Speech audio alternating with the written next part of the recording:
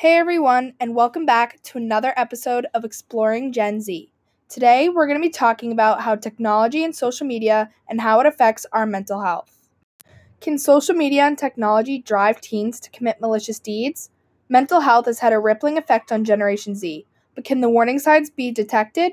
On February 14th, 2018, one of the worst high school massacres could have been avoided if the warning signs were picked up and acted upon. During that day, former student Nicholas Cruz entered Marjory Stoneman Douglas High School armed with an AR-15 rifle, massacring 17 of his former classmates and wounding 14 others. Could this tragedy have possibly been prevented? According to the South Florida Sun-Sentinel, in February of 2016, a neighbor's son reported that Cruz was pictured with guns on Instagram and captioned it, "Planned to shoot up the school." Apparently, this was forwarded to Marjory Stoneman Douglas High's school resource officer, Scott Peterson. Social media allows people to hide under the facade of the internet, so many times it's really difficult to determine if someone is being genuine or not online. On a separate occasion in 2017, a YouTube user named Nicholas Cruz reportedly posted, "I'm going to be a professional school shooter." Honestly, it's a little concerning what the internet is morphing into. School shootings only became prominent through Generation Z.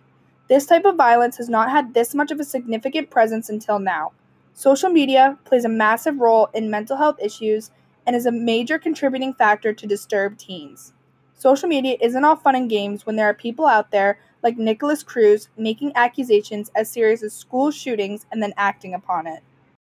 And according to NBC News, on two separate occasions in both 2017 and 2018, people called in to report Nicholas Cruz possibly becoming a school shooter.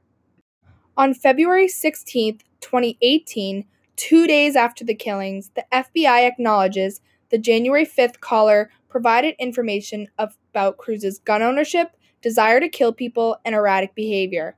The disturbing social media posts, and as well as his potential of conducting a school shooting. If people took the power of social media seriously, could this shooting have been avoided?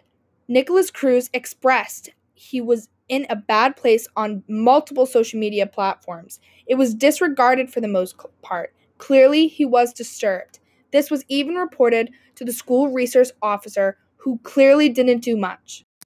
Could the pressures of social media and success driven him over the edge? Nicholas Cruz can be tied into Gen Z multiple ways. He used his social media to express his mental health feelings. This proved that social media can technically be used as a weapon, and things you say online should and can be taken seriously. The fact that some of these alarming actions were reported but not action taken proves that nobody is taking the iGeneration seriously. Technology is advancing very quickly. What more action should be taken to prevent things like this from happening in the future? Technology is advancing ever so quickly, and Nicholas Cruz's disturbing posts and warning signs online shows that social media and technology can be used for the good, the bad, and the ugly.